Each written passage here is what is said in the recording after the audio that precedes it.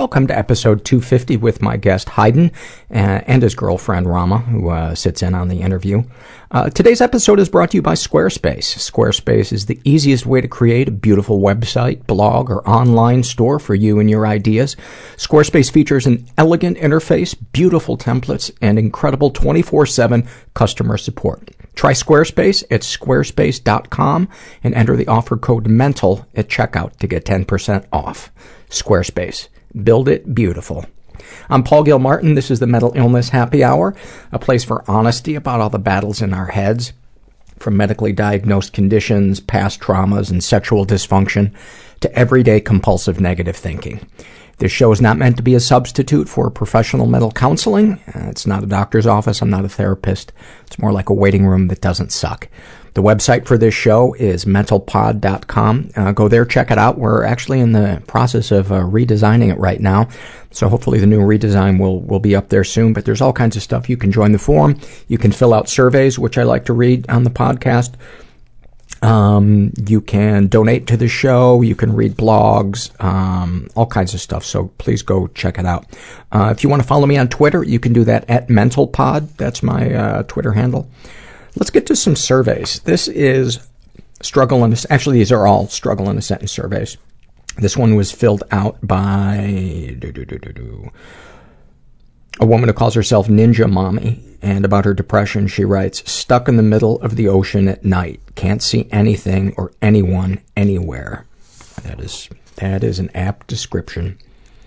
This is filled out by a guy who calls himself Eric Hansen, and snapshot from his life, he writes, "I love hydrocodone." I guess that's, I think that's the pharmaceutical name for Vicodin. Hydrocodone. I love hydrocodone because it takes the depression away, but it returns when I remember there are no old drug addicts.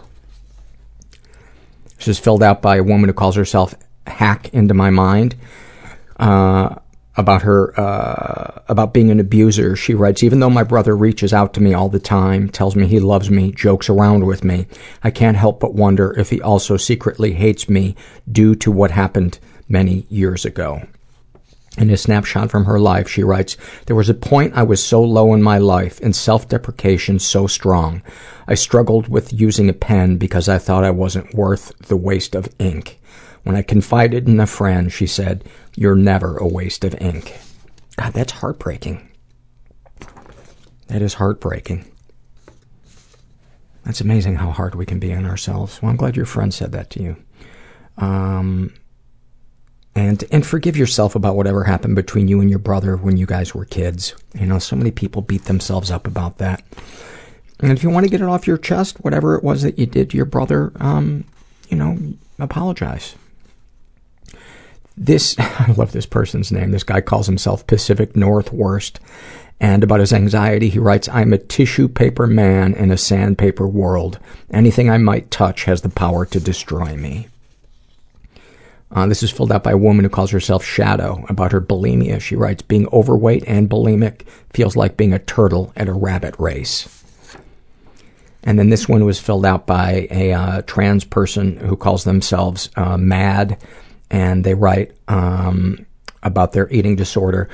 "Gaining weight while recovering from my eating disorder is terrifying. It feels like I'm choosing between being a sick man and a healthy woman, and I don't want to be either." My God, somebody does what I've been doing.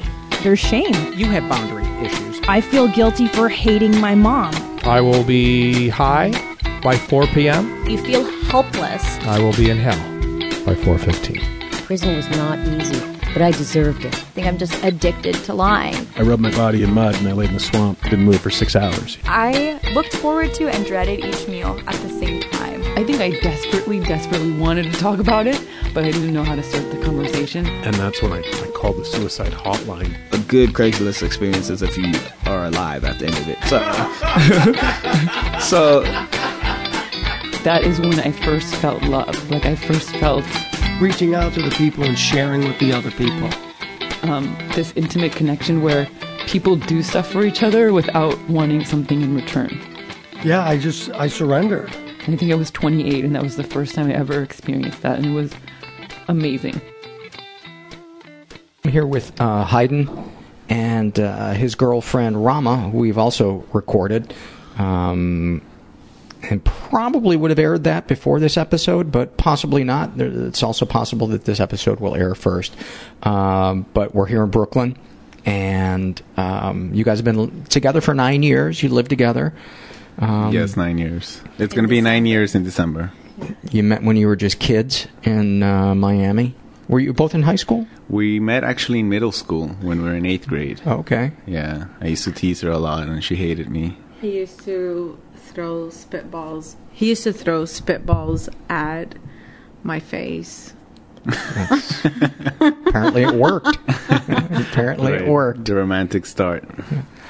Haydn, your parents are Colombian. Right. But you were born here in the States? No, I actually was born in Colombia as well, and I grew up there until I was 10 years old. And which city? In Bogota, the capital. Right. You were recently diagnosed as bipolar 1. That's right. After a hospital stay. Yes. And it seemingly came out of nowhere in terms to you and Rama. But as you look back on it, apparently there were warning signs that your mania was building.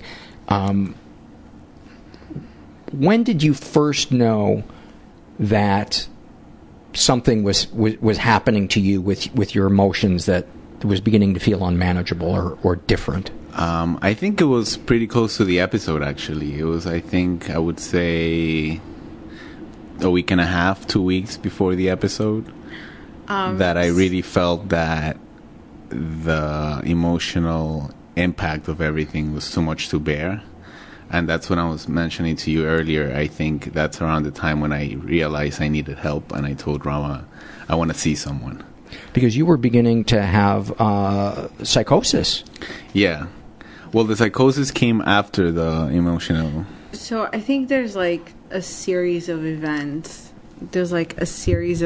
So it was November, your sister was getting married, and then right after was Thanksgiving, and then we're going to come back to New York, and then you got hospitalized the week after, and then at the end it was Christmas. So there was like these 2 months that were sort of like the peak, I would say, of your mania. Probably your sister's wedding. Yeah, I think that's where it really began, my sister's wedding. And talking to therapists and stuff, they usually say that's one of the triggers that sort of blasted my full-blown mania. And I think, looking back, I would say that's when everything became sort of like a whirlwind, my sister's wedding. And it was just seeing all my family together and everyone that I loved so close, and being able to exist without the drug that I was existing, which I was deeply addicted to marijuana. And I think that's the moment. So you shouldn't have admitted it. Listen to what's happening. Right. That's how quick they respond to drug abuse in New York City. And maybe we should close those. Well timed, though. Yeah, that's what I heard. But yeah, and so seeing my family sort of exist so healthily, and me being so addicted to marijuana, I think that's the first time that I got an inkling of something's wrong here. And so that week when we came back, then we came back from my sister's wedding, and then the week following was when the mania really became... Well, you had a mini episode during Thanksgiving. Right. Well, actually, and thinking back even before that, I had a mini episode at the airplane coming back from Colombia a year before that. Do you remember when I started crying about Sebastian? Yeah. So we were in Colombia, and one of the kids, we went to Villa de Leyva, which is this town 3 hours north of Bogota. And we had a guide in one of a horseback riding tour. And the guide at the end of the tour asked us for the price of whatever we had done, and then I gave him a really good tip. We gave him like a really generous tip because he was 15. He was a kid. He was like 15 years old.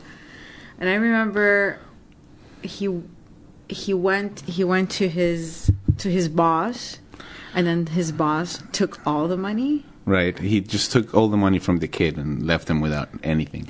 And then the kid came to explain that it was because he had a debt that hadn't been settled. And it was just, one of those moments that you just in complete anger with the world of the injustice of this 15-year-old being robbed by his boss. And then we went back and gave him, again, another tip. And then once we were in the airport, in the airplane about to take off. This was like 2 days later we flew. Right. When we were taking off, then you started crying. I started crying uncontrollably, and I couldn't hold back my tears at all. It came to a moment that I was sobbing. And I think that was the first time I noticed there was something deeply affecting me.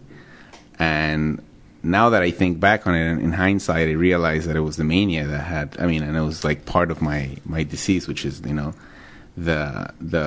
overblown emotions. So I think that was the first time that I experienced something firsthand that I could tell, oh, that's bipolar. And that was how long ago, that episode? That was 3 years. It wasn't the year before that, I think. So it's going to be 3 years this November. Yeah. Now, we've talked a little bit off mic about your family, and you don't have any trauma, or at least haven't spoken about any trauma, and Rama hasn't. Is there trauma in your past as a kid? No. I actually consider myself one of the luckiest persons to ever live, because it sounds cocky. I'm having that trophy made up for you. It should be here by the time we're done. And I say that because, in contrast to what Rama has gone through, and I think through what most people have gone through, my childhood was just a dream. I had the most overprotective parents that anyone can have. They live for us, for me and for my sister and I. So no, there's no trauma that triggered anything that I've gone through. I think the most traumatic experience was probably moving to the States. Right. When you were like 9 or 10. Yeah, I think it was the only, but it was, it's sort of like a natural event. Trauma of a big life change that, affected me deeply also.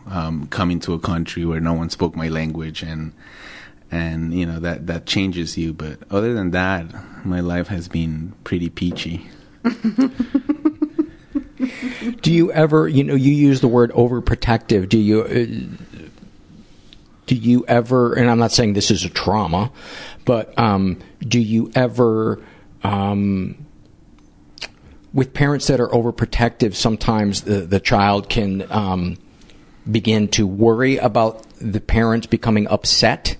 Do you take on other people's kind of emotional states and worry about, not wanting them to be upset? Yeah, I think that's a big part of growing up with parents that are so loving and overly giving. I do, and I think throughout my life, I've always recognized that my life is a lot better than, for example, my cousin's life that I grew up with. And I think that always affected me deeply also in saying, like, oh, there's a big injustice in this, and there's a lot of things that are wrong with the world as I saw it even as a child. And I think that did sort of endowed me with this sort of responsibility to look out for others. And I think it gave me a savior complex. I think so too. And I say that because before we started dating, and we started dating when we were 19, so it was the first year of college, and we went to high school together, really good friends during like junior and senior year in high school. And he was really into this girl, and she had some issues, and he felt like he had to be there to help her and be there for her and quote unquote save her almost in a way. And that didn't work out. And then when we started going out, it kind of felt the same because I was I am a basket case. You actually have the license to prove it. You just finally passed your boards, your basket case boards. Sanity. You just show up and you go, I can't do this. I go, you passed. Yeah. You're certified. So he had that, he was extremely protective of me, and he constantly, but it wasn't like in an overbearing way that's like, oh my God, just stop trying to save me. It wasn't like that. It was more in a very like loving and just like concerned way, just kind of trying to open my eyes to the reality.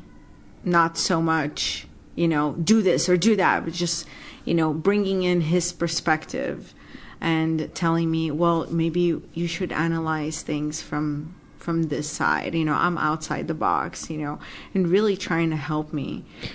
And, from what you shared when you opened up to Haydn about the abuse that you had suffered as a kid, his reaction was so touching. As we shared in the episode with you, he broke down for 24 hours, was just crying, mourning, what had happened to you, which is so beautiful.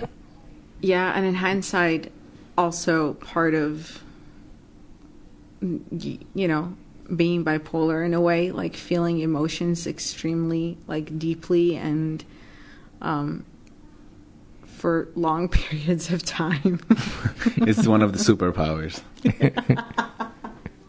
Yeah, Haydn, unbridled emotion. Haydn really believes like having bipolar is like a bittersweet. It's just he has superpowers. Is there anything better than mania? Before mania gets out of control and you embarrass yourself, mania is sweet. Yes, it is sweet. Talk about it. Wow, well, it's this feeling of complete, perfect euphoria. There's nothing wrong with you. You're absolutely on top of the world. You know everything. Everyone is below you, which is in hindsight, it's a nasty feeling. The arrogance that it endows you with. But your brain's moving so fast. You're able to accomplish so many things. Right. You're so inspired. Yeah. Yeah, and actually, that's a crazy thing that the episode was sort of the culmination of my mania. But looking back, I realized that, and Rama and I realized that my mania had been going on for 4 years.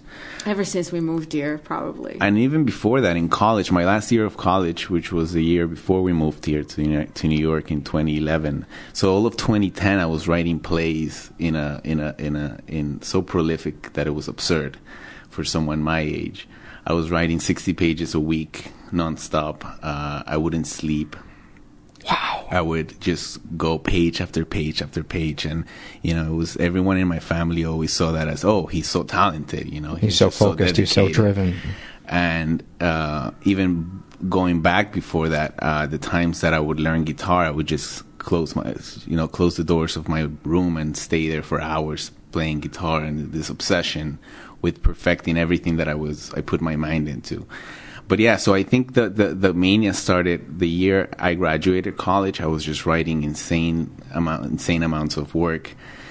Then after that, I went on a trip through Europe, and I spent almost 3 months getting drunk every day in every city that I visited, and still managed to get up the next day to see all the sights. So and again, everyone just thought that's Haydn. He's so full of energy. He's just this. He has this angel on top of him, and the angel was bipolar. So yeah, and then we got here to New York City. I was just involved in everything. I was towards the end. I was involved in about 3 theater projects, a band project, and 2 part-time jobs. So I was working full-time while maintaining 5 other projects on the side. And I don't know when he slept. I have no idea. What kind of sleep were you getting? I wasn't None. actually. I would sleep maybe 4 hours on a good day. I would go to sleep at 4 in the morning, get up at 10, usually. So sometimes I wouldn't sleep at all. And I think the weed was actually helping me a lot in doing that too. That's why I became so deeply addicted to it, because it was sort of regulating everything that I did. If I was too tired, I would smoke weed, and it was like I had done cocaine. Really? I've never had the experience of weed dumbing me down. It was always on the other end, the contrary. It was always lifting me up. Every time I smoked, it was like a surge of energy. Rama would go to sleep, just knocked out, and I would stay the whole night just awake, smoking weed. And doing everything that I had to do, writing again, playing guitar, writing songs, sometimes just mindlessly watching TV. And would you feel that your body needed rest, or did you feel that you didn't need rest? Because I know a lot of times people with insomnia they're tired, but they just can't sleep. Was that your case, or did you just not want to sleep? Well, in the 3 years here in New York, I was sleeping. I never felt that I needed sleep at all. I mean, whatever I slept was fine by me. I never thought of going for something that made me sleep, or asking the doctor to give me something for sleep, or anything like that. Once the mania hit, the psychotic episode started. That's when I started feeling my body being drained by all the energy that I had, and it was the first time in my life that I experienced sugar lows. And that's the only thing that you experienced what? Sugar lows. What do you mean when you say sugar lows? It came to a point that I felt my body was running out of energy, like fuel. So I would just go for a Coca-Cola and just drink a whole 2 liter of Coke. Or coffee. Like take 10 espressos. Wow. Right. And my body would keep going like that. Then when the psychotic episode started, I did sort of miss sleep, because it was just so overwhelming, everything that was going on, that I wished I could sleep, but I didn't. It was just, that was the moment that not for a single second I would get Wow. Yeah. I think it's funny because when we were in college, for example, and we went to different schools, so he had to drive 6 hours to see me. And every time he would come, he would just sleep. He would sleep a lot, actually. And even before that, he would sleep a lot. He would go through like these, and in hindsight, of course, through these sort of, days that he would just sleep a lot, like weeks he would just sleep very well and nap during the day and constantly be sleepy, and we'll watch a movie and he'll fall asleep, to all of a sudden being this guy who just could stay awake and like the whole night, and then go do a show at the theater and come back home and take like maybe sleep 2 hours and then go back to work the next morning. Do you remember those periods when you were just talking about when you were sleeping a lot? Did you feel depressed? I did, actually, but in hindsight, it's all depression, and that's another thing that was one of the shocking things about finding out that I was bipolar 1, is realizing that all those moments in my life when I had slept a lot was just depression being manifested through my sleeping pattern, and if I look back, I realize that every time I was sleeping a lot, it was just a very sad period of my life. Like Rama was mentioning, when this girl that I tried to save sort of cheated on me, I slept day in and day out, and my parents always saw that as healthy. Actually, my mom always believes that sleep is a good thing. So she would always be like, she's sleeping, so he's resting, he's doing well. I mean, he's just maybe a little bit sad, but he's sleeping a lot. So that's a good thing. And teenagers do sleep a lot. Right, yeah. So that's another thing that was misleading. It was that teenagers do sleep a lot. But then I would go through moments of euphoria, of mania, where I would drive to see Rama 6 hours every week. He would do it in 4. Right, I would do it in 4. I actually did a 6-hour trip one time in 3 hours and a half. He does have an angel that looks after him, because the amount of tickets he's gotten for speeding is just insane. Yeah.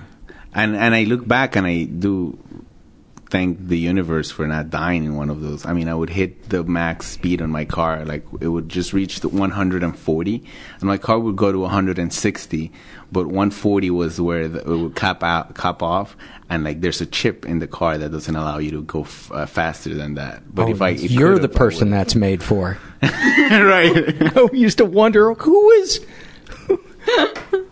going over 140. Turns out it's Haydn. Yes. Yeah. Bipolar. Yeah. So one thing that we talked about in therapy, which was really interesting, a few weeks ago actually, was, maybe we wouldn't have been together if Haydn didn't have this like manic episodes or just went through these periods of mania.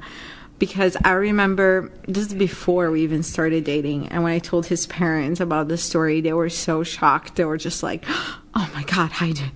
So apparently So I used to live in Gainesville, and Haydn in Miami, and Orlando is like 4 hours away from Miami and 2.5 hours from Gainesville. So it was a 6-hour trip from Miami to Gainesville. Yes. So they were in Orlando for a vacation.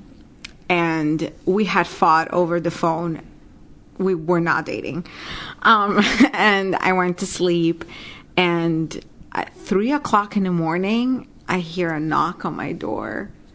And he had taken the car from his mother, told them that I was going to meet a friend in downtown Disney, which is like 10 minutes from where we were staying.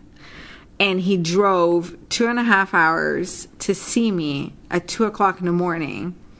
He laid next to me for 30 minutes, like hugged me, kissed me, and then drove back 2.5 hours and got to the hotel like at 5 a.m. or something. Right. And then you had to get up early in the morning. At 7 in the morning to go to the parks in Orlando. So, and that's one of the things that our therapist made us realize. He was like, crap, if you hadn't been for your mania, you guys wouldn't even be together. Because who else is crazy enough to drive 6 hours every week to go see you, and just establish this relationship. And I think looking back, it is true. I mean, I don't want to say I was pulling the weight in the relationship at that time. I mean, clearly you just said it, so. But it was sort of like my obsession with being in love with drama that pushed things forward at that moment in time. Yeah. Let's talk about the episode that got you hospitalized, and then the support around it, especially from Rama's point of view, and how your parents also stepped in and supported you, because Rama told me before you and I got together how incredibly supportive your parents were once they understood that this is what you were up against, what they did. So walk us through that. Yeah, so my sister's wedding ended. I came back, I think it was in a weekday. And the moment right before I left Miami, I had bought like 6 packs of cigarettes because they're so cheap. That's what I told myself. They were so cheap in Miami as opposed to in New York. So I bought like 6 packs of cigarettes, and then I forgot them all. That morning we got up to go to the airport, and I left my book bag. And I remember telling Rama and the airplane, saying like, "Fuck, see, that's what happens when I'm not stoned." You see, my mind is somewhere else when I'm not high. Like, I can't even function when I'm not stoned. And then I landed, and I realized I was so deeply addicted to 5 things, which I kept saying during my mania. It was like one of the things that I kept repeating over and over. I'm addicted to 5 things: caffeine, weed, cigarettes, alcohol, and high fructose corn syrup. Well, you're officially American. Yes. You're welcome. And then realizing that was the moment a moment of realization for me. It was a breakthrough, saying, wow, like, I'm so addicted to so many substances, and that's how I've been existing for the past 4 years here in New York City. And then I told myself I'm going to quit weed. I'm going to stop smoking. So that night, we got home. I got stoned like I usually did. But I was saying to myself, you know, this is sort of like the process. I got to weed it out little by little. And then I kept pushing myself not to smoke. But obviously I kept smoking just as much as I had been, because I couldn't hold myself. But then during that, when the mania started building up, I became convinced that everything that was going on was happening because I was trying to quit weed. And I kept telling everyone. That makes kind of sense in your convoluted mind at that point. I think anybody probably would have believed that if that was happening to them, because that's the biggest thing that had changed. Right. And it was, I was just 100% sure that everything that was going on was happening because I was trying to quit. And then the nights just became longer and longer. That's when I couldn't get a single second of sleep. The first sign of the psychotic episode was when I heard the bells to that Metallica song, For Whom the Bell Tolls. Every time the sunset would come about, I would hear just boom, boom, boom, ba ba ba ba bum, ba na na na, da na na. And I just felt, oh shit, night is coming through, and I'm not gonna get a single second of sleep. And I remember that our bed, we need to like switch our bed because we have like an old mattress. So what we said is like, okay, we'll move to the living room where we have this sofa bed. And I was like, okay, let's just like move here so you can sleep, right? Because he kept on saying that he couldn't sleep, and I was like, okay, if you feel more comfortable, we can just sleep here. And it just became creepier and creepier every night. And we got here, I think, Friday or Saturday, and we hospitalized you on a Tuesday. So all those days leading up to Tuesday, we were sleeping in the living room. We were sleeping in the living room. Well, you were sleeping in the living room. Yeah. I was just next to you trying to sleep for moments of time. Then when I couldn't sleep, I would just get up and start doing something else until it became just a nightmare when I started hallucinating and seeing things that weren't there. So that it came to a point where I was seeing Dante's Inferno in front of me. I would just see demons walking all around our apartment. And I kept telling Rama what I was seeing. And obviously she was freaking the fuck out while that was happening. You didn't get turned on by that, Rama? A lot of people, that's an aphrodisiac. And what it was my mind just throwing everything that I had like ever read. I started living through all of Edgar Allan Poe's stories. I started seeing ravens. I would hear like guillotines. It was just like everything coming to life inside my head, and I was seeing it in my apartment until I think the rock bottom of that psychotic episode was me having my eyes completely open but not seeing anything but dark corridors and doors leading to memories. And I knew that if I crossed one of those doors, I was going to lose my mind. I was going to just die. That's how I felt. I felt like if I walk through one of those doors, it's my death. I knew that. Do you think, and forgive me if I sound like a cliche of somebody trying to make something out of nothing, but do you think that there is some trauma in your childhood that you've buried, that subconsciously you were getting close to uncovering, and that was your brain's way of trying to protect yourself?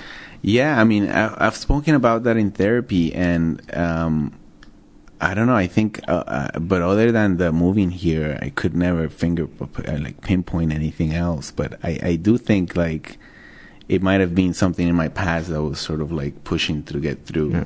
Yeah. You do talk, and you did talk about this during your episode. Actually, seeing that little girl that was your friend. Oh, right. Well, actually, she was dead? Yes, yeah. I had a friend when I was, all of my trauma always was normalized. as part of life. But obviously I do have like very sad moments in my life, and I think one of the darkest points in my childhood, maybe the darkest moment in my childhood, is when a friend I had when I was 7 years old died.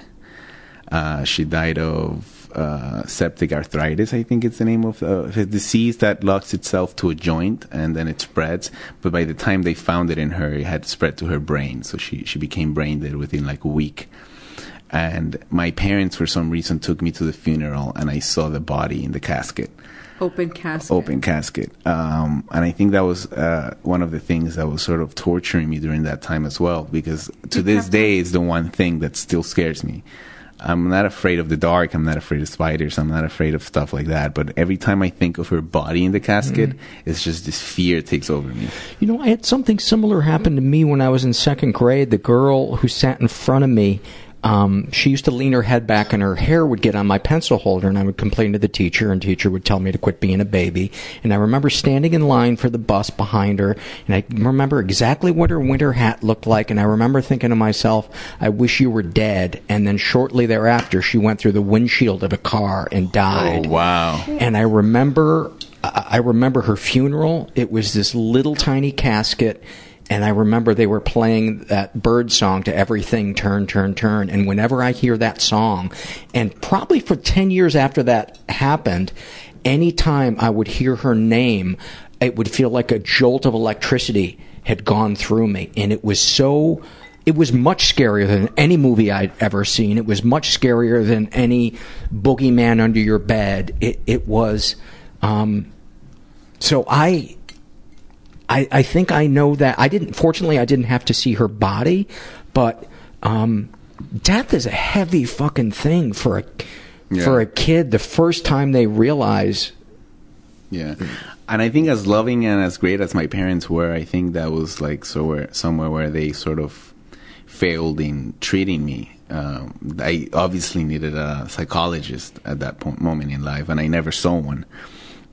So I think that's one, and Did you kind of freak out visibly for your parents to know what was going on? Yeah, I couldn't be by myself at all. I couldn't even. We lived in a 3-story house, and I couldn't go to the second floor by myself in the middle of the day during that time. I was so afraid. I couldn't sleep by myself. I had to sleep with my parents. I would keep talking about her. I had dreams with her. Yeah, I think my parents were it was visible to my parents that I was traumatized. Yeah. Would you have a visceral reaction if you heard her name mentioned?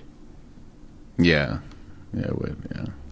Because that was for me, if somebody mentioned, oh, you remember such and such? I don't even like saying her name to this day. But if some people would say her name, I would feel like my skin shudder. Yeah. So... was it something that gradually went away? Is there still a part of it inside you, or do you think there's? I think it's still there. I think it's one of those things that has like scarred me for life. I don't believe in ghosts, but every time I'm by myself, this inkling of an idea comes through, and I'm like, Catalina, that was her name, and I just freak out. I start looking over my shoulder. Yeah, it's something that I think I'm going to live with for the rest of my life, yeah. And you talked a lot about it during the episode, you know. What did you say during the episode? I don't know if you remember, but you just kept revisiting the memory and the open casket and how I saw her and how scary it was. On top of, like, the 5 things that you were addicted to. And the demons that were walking around our apartment. And the bells. And when he would say, I can hear them right now, I was just freaking out. I'm like, okay, just take deep breaths. It's okay. You know, it's fine. And then you were telling Paul earlier how it got really bad that you just went into the fetal position Yeah, I mean, during the psychotic episode, when the corridors with the doors started happening, it just came to a point that it was so incredibly painful to exist in that place that I kept thinking, I'm gonna jump out of the window. I need to do something to end this. And the only thing holding me back from doing that was Rama, obviously, because she was here in the apartment. So I really like the thought of her, or her physically. I think her physically holding me. I was holding him. At some point, I was crying. Like, Haydn, you're scaring me. Should I call someone? Please tell me. And then he would snap back and be like, Rama, it's fine. I'm here. Don't worry. I'm here. I'm okay. And like put his arms around me and say, no. It's all in my mind. Don't worry. It's just because I'm, trying to quit weed. Now, are you able to recollect with clarity this as well?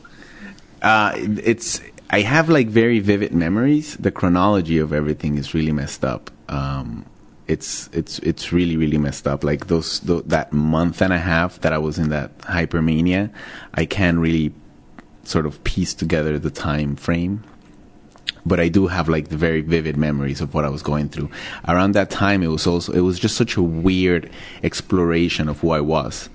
It was just such an absolute realization of the person I was. Because another thing I realized at the time is how obsessively compulsive I was. And that's another thing that I began obsessing about not being obsessive. Yeah, how'd that work out? I don't want to be obsessive anymore. I'm gonna stop all my rituals. So I kept saying, like, because every time I rolled a joint, I had a certain way of doing it. So I kept saying, I'm gonna roll it like Gabriel, my best friend, because he knows how to roll joints and I know how to roll joints. But every time I roll a joint, I'm doing my rituals. So in my head, I was just going through Gabriel's process of rolling a joint.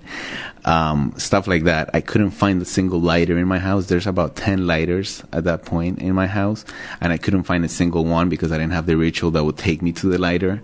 What was the ritual to take you to the lighter? I would always put them in a little basket by our door, or where there was a box that I had full of all my paraphernalia. And I would keep all the lighters there, and since I wasn't using that box anymore, I had no idea where all the lighters were. There was another place by a bookcase where I would keep all the extra paraphernalia that I didn't use constantly. And that had also gone out the window because I wasn't fixing it. And a lot of things I couldn't remember even. I couldn't recall where I would put stuff. Like one time I called Drama freaking out to help me find my glasses over FaceTime. He FaceTimed me at work telling me, please help me find my glasses. And it was just through FaceTime. And I was like, okay, well, go around the room. And he couldn't find his glasses. And of course, I couldn't find the glasses for him because I'm not there. And I'm just trying to, be like, okay, it's okay. You're going to find them. Don't worry. Did you look here? Did you look there? Just trying to calm him down. But once he's up high, nothing can bring him down. He's just irritable. He's just annoyed. He's just, on edge. So on top of everything, there's these other things, Well, let's talk about, scoot over to the mic a little bit more, Rama. And I want to hear from you what it's like being the loved one of somebody that's going through this. What's going on inside you emotionally? What are you feeling and thinking? Oh, man. I remember for his sister's wedding, he didn't sleep. He had gone 2 days without sleeping, and he was supposed to stand by the groom's side, and I was freaking out. And I was like, something is wrong, and I couldn't pinpoint it. And then I don't know if it was a few days before that. Also, my timeline is all screwed up because so much was going on. I think a few days before that, we were lying in bed, and he just started crying, saying how I have all these emotions for all these people who love me. I love you. I love my family, and I've let everybody down. And I just didn't understand what he meant. I knew that he was smoking a lot, but I also knew that that wasn't the weed, because weed doesn't do that to you. I mean, And then when the episode happened, those few days that we were just in, we didn't leave this apartment, actually. I think you left a few times just to go downstairs and smoke. And I would leave a lot downstairs to smoke. Yeah. But we were just here. Yeah. I didn't know what to do. I was completely lost because I didn't want to call his family and tell them like, there's something going on and I'm not sure what it is, but he's smoking a lot of weed, because his family is very conservative in that side, and they wouldn't understand, and they would probably go directly to that, like, oh, it's the weed, which I knew it wasn't. So once he got hospitalized, when we took him that first night, it was a Tuesday night, so it was 4 nights of this craziness. Pretty much him saying that he was going to jump out the window, or that he was going to pack his shit and go see his sister if I wasn't there. You kept on saying that. And what did you feel in those? I felt completely lost because he was my rock. I never had to take care of him, ever. He was always so collected and knew exactly what he was doing. And it's like what he was saying. He was he was pretty arrogant, He's like very self-confident. He has that, He knows everything. He knows exactly how he's feeling. He knows exactly what's going to happen next. And he gave me that sense of security. And once that started falling apart, I didn't know what to do. I didn't know who to turn to, because I would turn to him all the time. I would lean on him. And so when we took him to the hospital that night, I remember I came back home and I didn't sleep. I just cried and cried and cried. And I just kept on telling myself, like, is he going to come back to normal? Did something snap in his head? Is this it? Like, is this how he's going to be? Is this our new normal? Yeah. Yeah. Is this my new normal? Like, I don't know. I have no idea. And he hadn't been diagnosed. No, he hadn't been diagnosed. Yet. When they took him into the psych ward, the doctor came out and says, is there any history of schizophrenia or bipolar disorder in his family? And I said, I don't think so. No, I don't think so. But once he said schizophrenia, I think I lost it. That's when I just couldn't stop crying, because he was hallucinating. He was giving me very vivid images. And that's what I was most scared of. But when I came home, I was like, this is it. This is the rest of my life. It's unpredictable. And I don't know if I'm going to get him back. I have no idea. And I think that's the scariest thing, to know someone for so long, and then all of a sudden everything is just upside down, and not have anyone to kind of lean on. I don't think anybody understood that I knew something was wrong in his mind. I think everybody just, at first glance, everybody thought it was just because he was smoking. But I knew it was something that snapped. So let's go back to Haydn and talk about the hospital visit and what you remember. Oh, wow. Well, that's the nightmare 2 of my experience with the mania. I remember that night that they took me to the hospital, one of my best friends, Jose, was here at home, and my cousin that had come from Costa Rica was here also, and they kept asking me, what's going to make you feel better? And I would say, let me take a rip from a bowl. And then they would tell me, no, you just did that, and you're not better. And I would be like, what do you mean I just did that? I don't even remember doing that. I'm trying to quit, I'm trying to quit. I'm trying not to smoke weed. What do you mean I just did that? And then he would tell the same stories over and over again. And then he would get up from where he was sitting and pace around the house and sit back down. And then say the same thing again. And then get up, around the house, sit, say the same thing again. It was like a cycle. So this was before you were in the hospital? That was right before, and then so because I was doing the cyclical thing that Rama was just saying. I was not here. So he was just with my friend Jose and his cousin.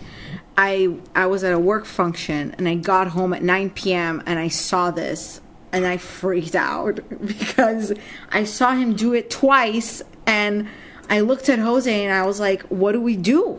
Should we call 911? Should we do it? Do you want to go to the hospital? And he'd be like, no. Okay. No. You just kept on going back and forth. Yeah. Do you remember? I don't remember being saying yes, and no, going back and forth. I remember you guys mentioning the hospital, and I was like, no, of course not. I'm trying to quit weed. What are you doing to me? You're this is insane. Like, you're going to take me to the hospital? I'm just trying to quit weed. That's all that's happening here.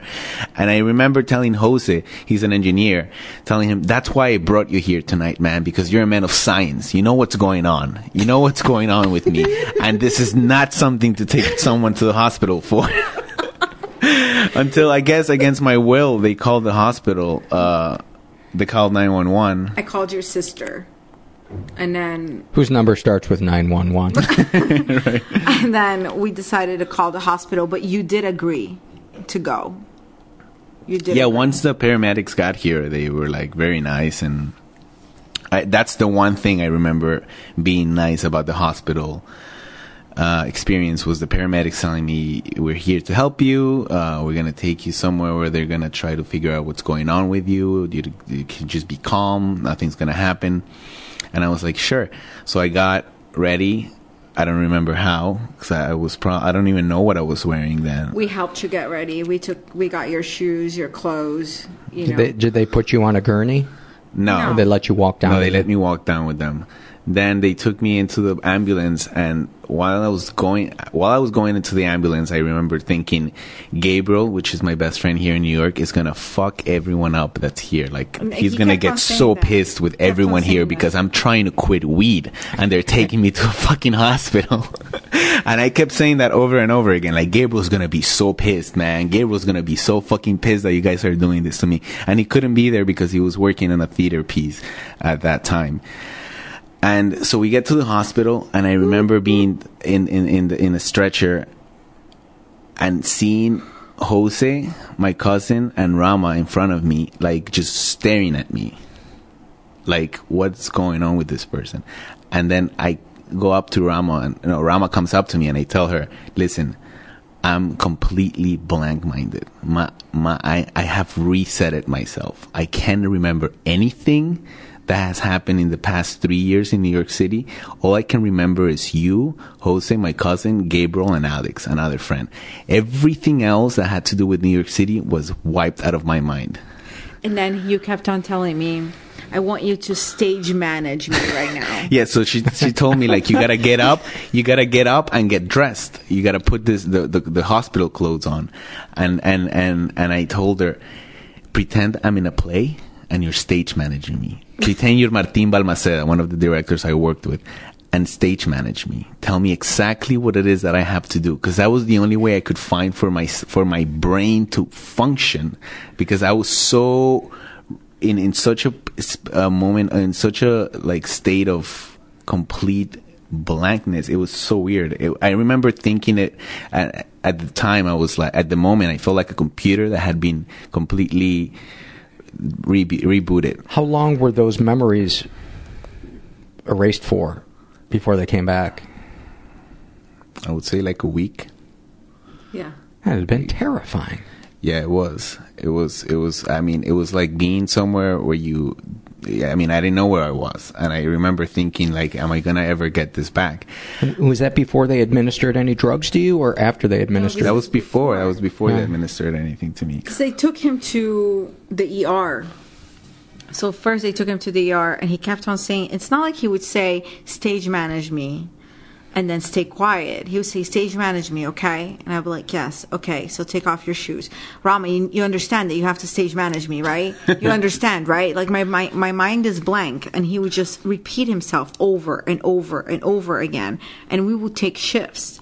So I would stay with you a little bit, and then Jose would come and you guys... It's almost like a drunk person. That's what like a person who's in a blackout drunk. Yeah. That's what they, like the one time I was around my dad where he was visibly drunk, he just kept repeating himself. He just kept repeating himself, and it was so frustrating.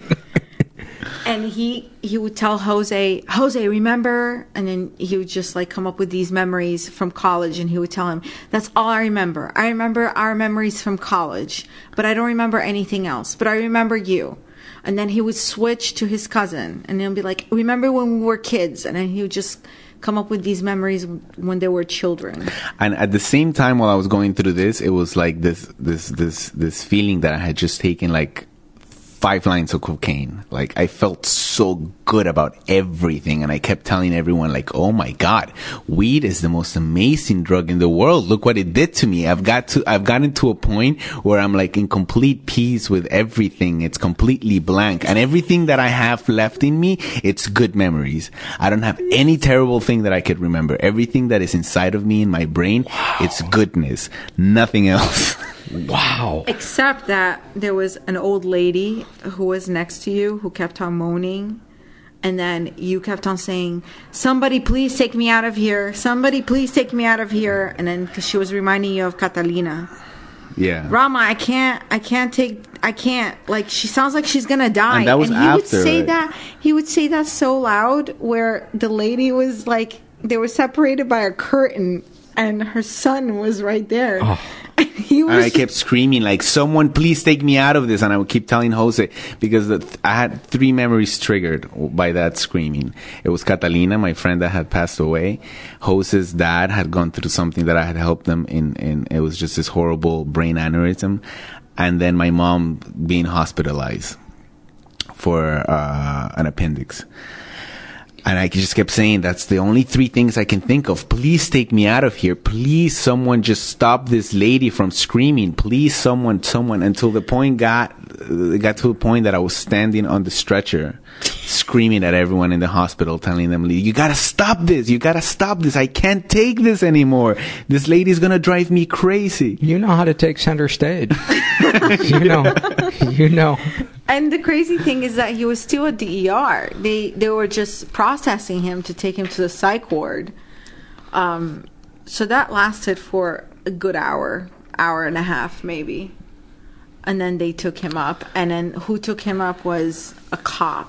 And I kept telling everyone, I hate cops. Please don't let me. I kept telling Jose, don't let me look at that cop. I'm going to fucking kill him. I'm going to fucking kill that cop. The cop is right there. He could hear him. And I remember apologizing to the cop constantly. Like, I'm so sorry. He doesn't mean it. Like, I swear he doesn't mean it. And how would the cop react? I guess he's just so used to it. I think that's his job. He takes patients to the psych ward. I think he's used to it. Yeah.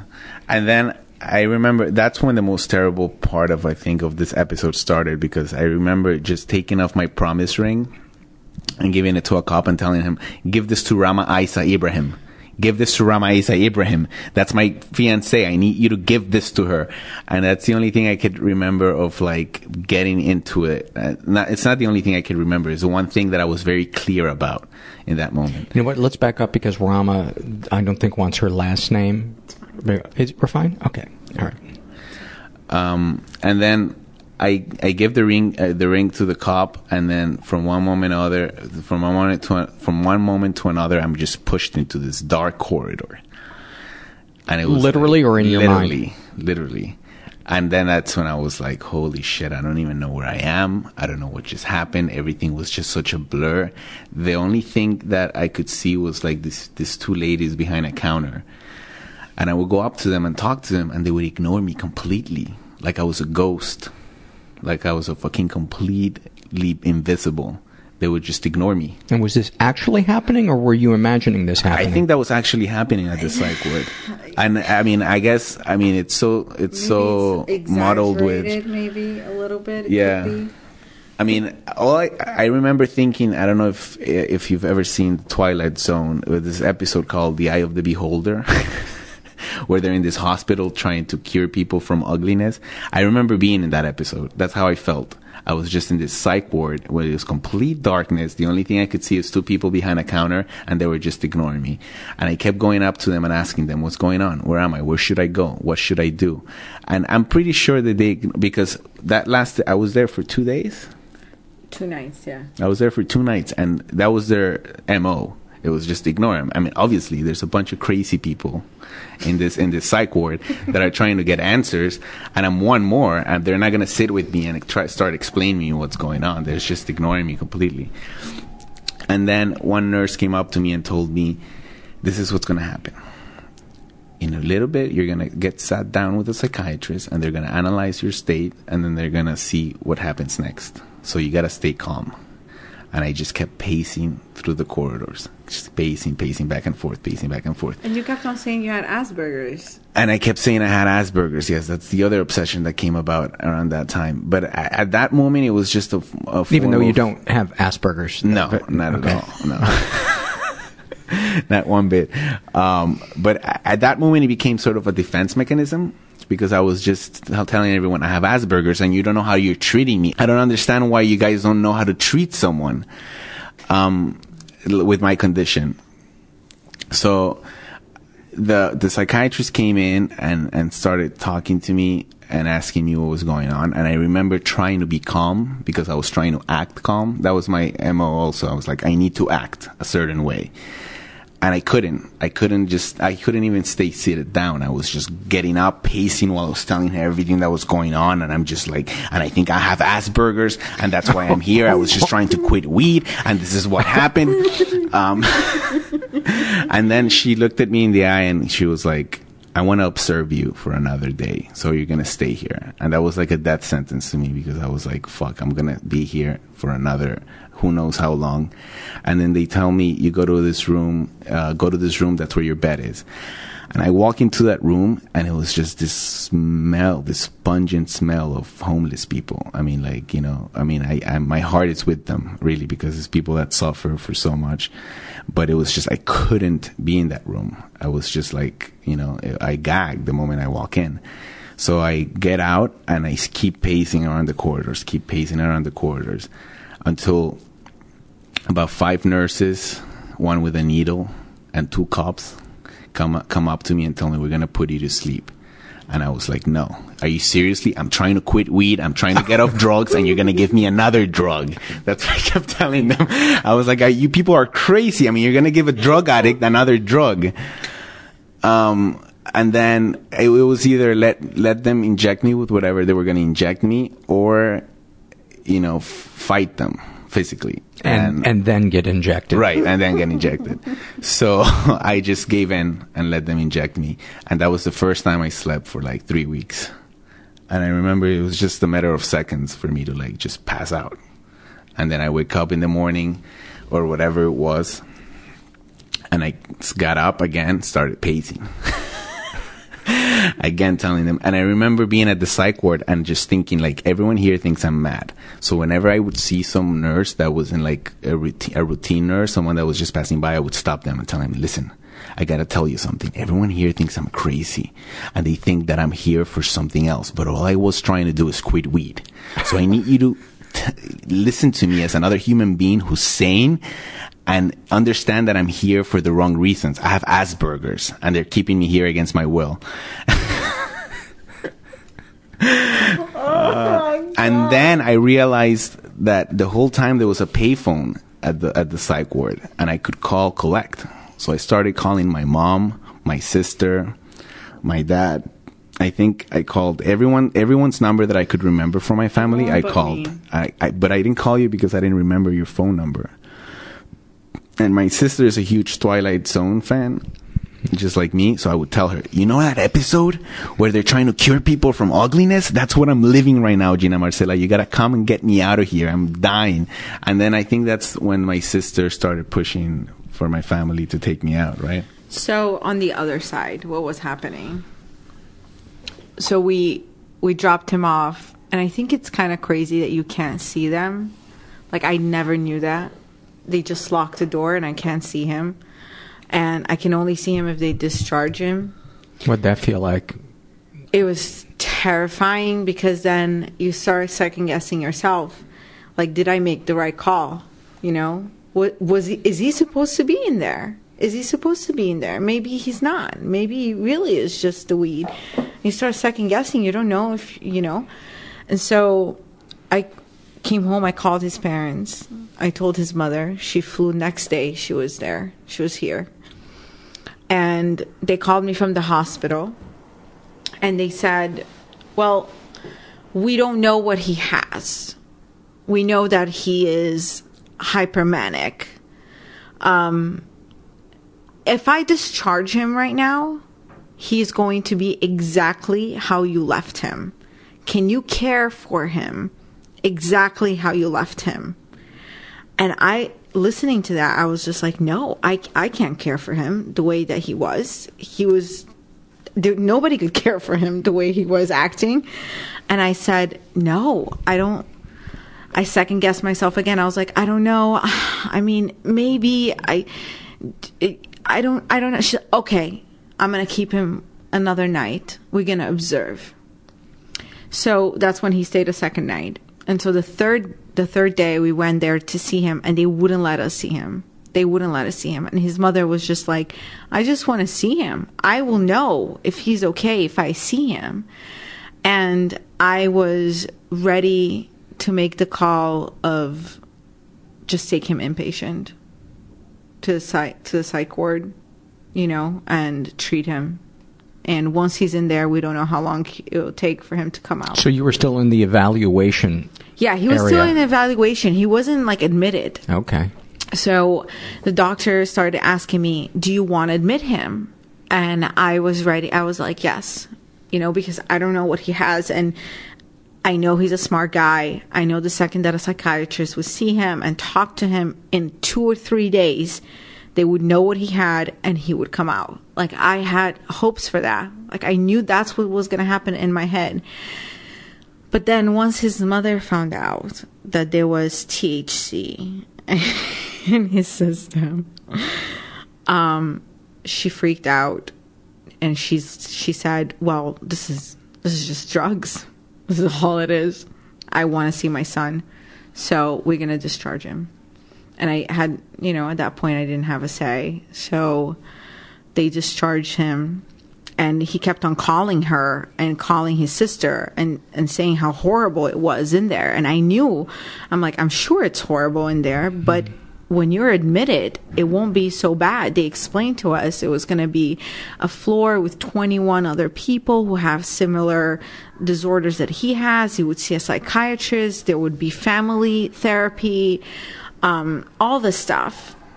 They said, no, that's it. We're going to take him out.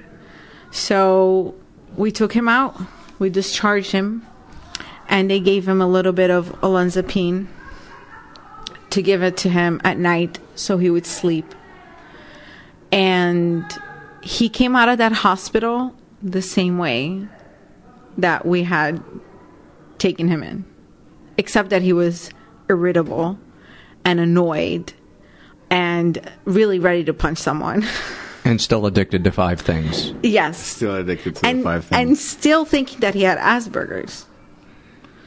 So what was the turning point? Because I think we got a good picture now of the unmanageability of the mania.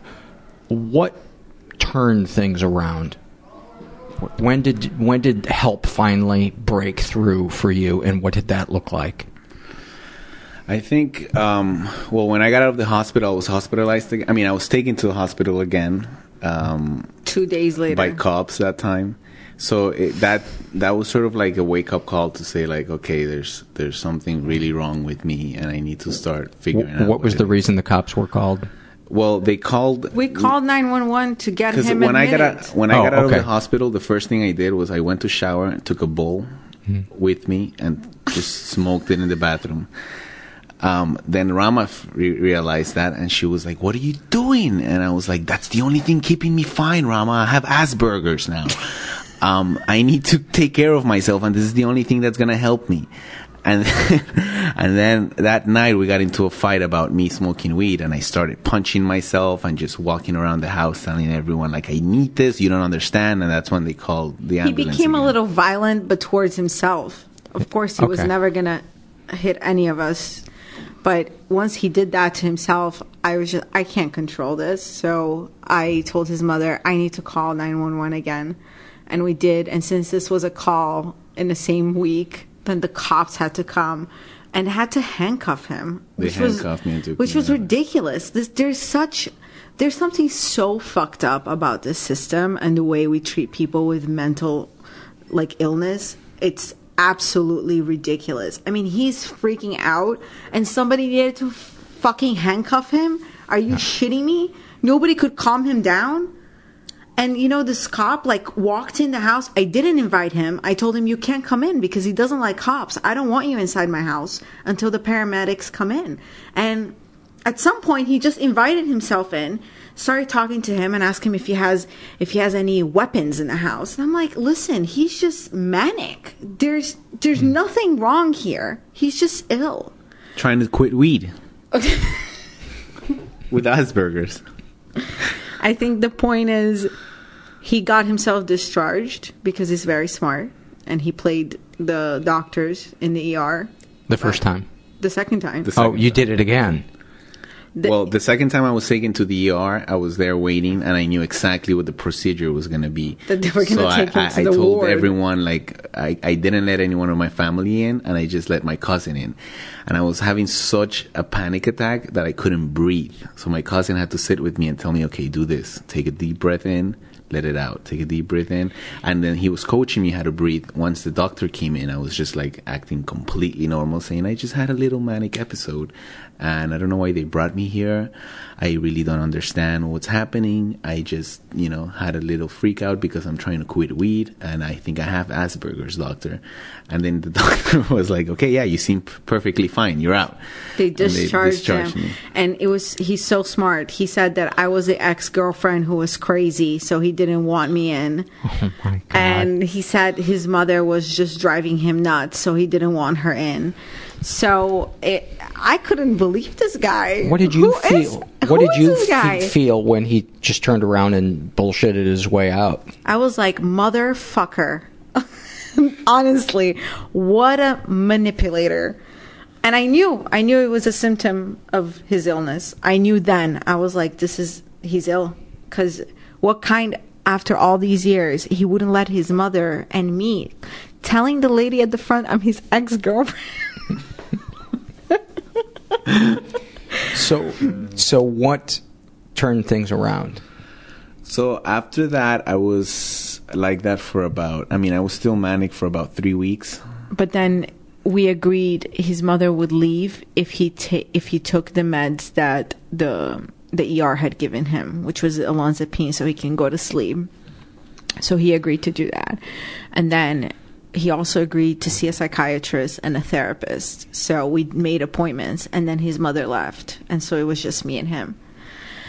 And we went to see a therapist that he hated. I hated, so I didn't go back. He didn't go back. She was really young, and he just felt like she was like a nurse or... Yeah, she just sat down in front of me taking notes on a notepad, and I just felt so far away from her. Like I didn't feel like she could help me at all, so I didn't go back. And so I've been blessed with a great therapist, and I went to my session and I had a breakdown when I told him I don't know what to do. His meds are going to run out in a couple days, and he hasn't picked a psychiatrist. He hasn't seen a therapist. I'm really losing it. And he said, bring him tomorrow and I'll talk to him. And Haydn sat down with my therapist and me, and they had a conversation, and I don't know what it was. I think my therapist is just great. He's really connected. They really connected. And then Haydn agreed that he would see the psychiatrist the next day. And did you? I did, yeah. And how did that go? The psychiatrist is... We are honestly... I've heard horror stories about psychiatrists.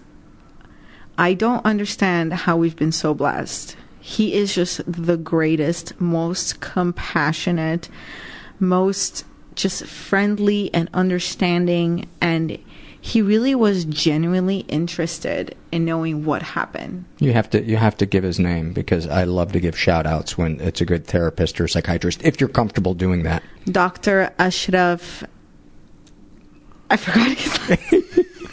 Ashraf. We call him Dr. Ash. Mind and Body Wellness Center in Brooklyn. There you go. That's enough. That's yes. That's Dr. Ash. And he started asking him questions that I think that's when Haydn realized I was bipolar 1. I mean, every single question that he asked, I was like, yep. Do you spend a lot of things you don't need? Yeah. Are you irritable? Yeah. Are you angry at things for no reason? Yeah. You can't sleep? Did you max out your credit cards? Yeah. Like things like that I never thought there were symptoms of what he had. And Haydn was just like, yes. And he's like, okay, I have the right combination. So he gave me that time, me Abilify, Lamictal, and this other allergy medicine. And that completely backfired. I mean, in my life, I've never experienced once any allergy to anything.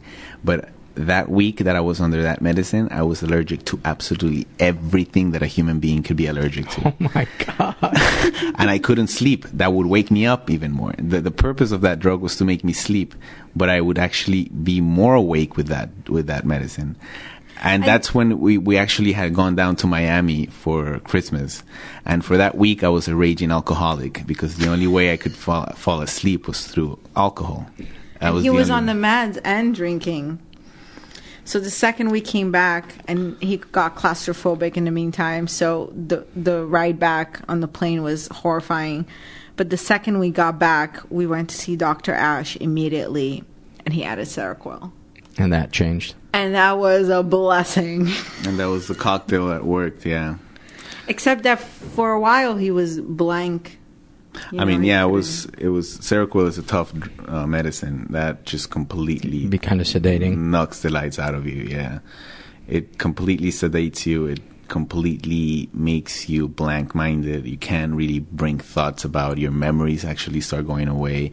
That was, I think, one of the times that I started even thinking like, is that everybody or just you on Seroquel?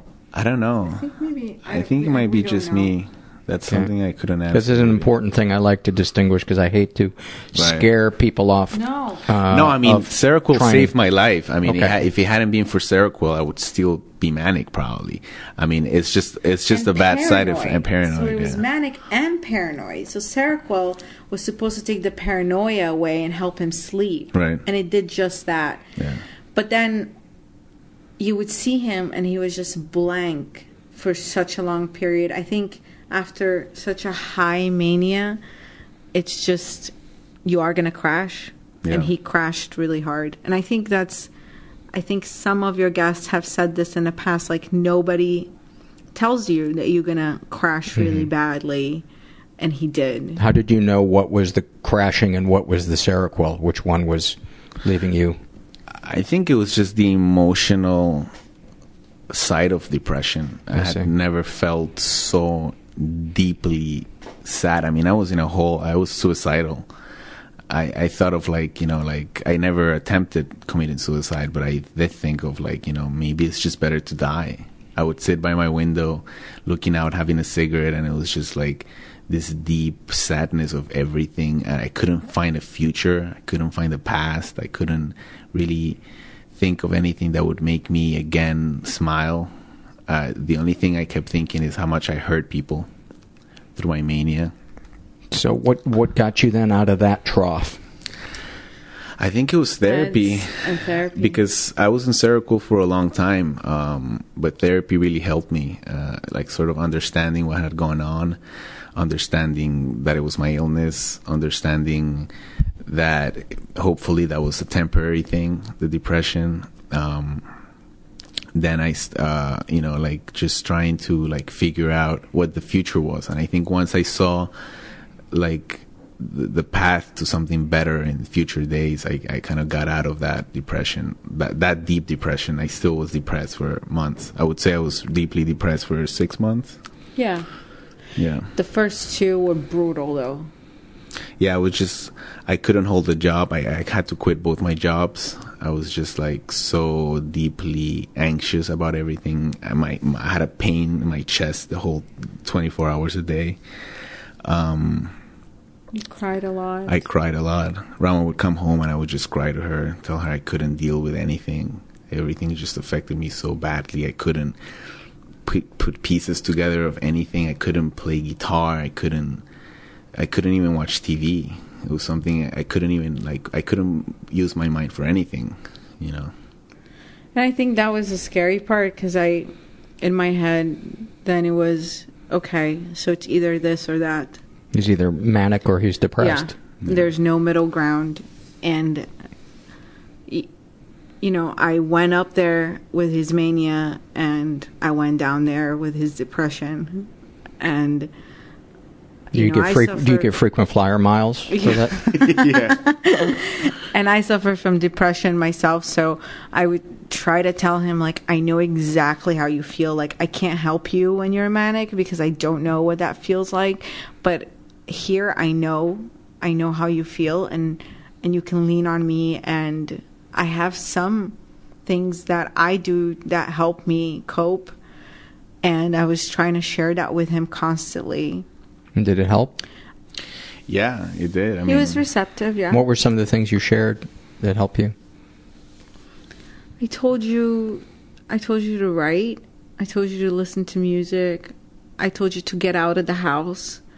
But it was freezing outside. Yeah, it was just so unfortunate that my deepest depression came on during winter. During the deepest part of winter. So stepping out was really like stepping out into my feelings, you know? But I told him to just try and keep himself busy. Even if he doesn't know how to pick up the guitar, to just pick it up. See what he can do.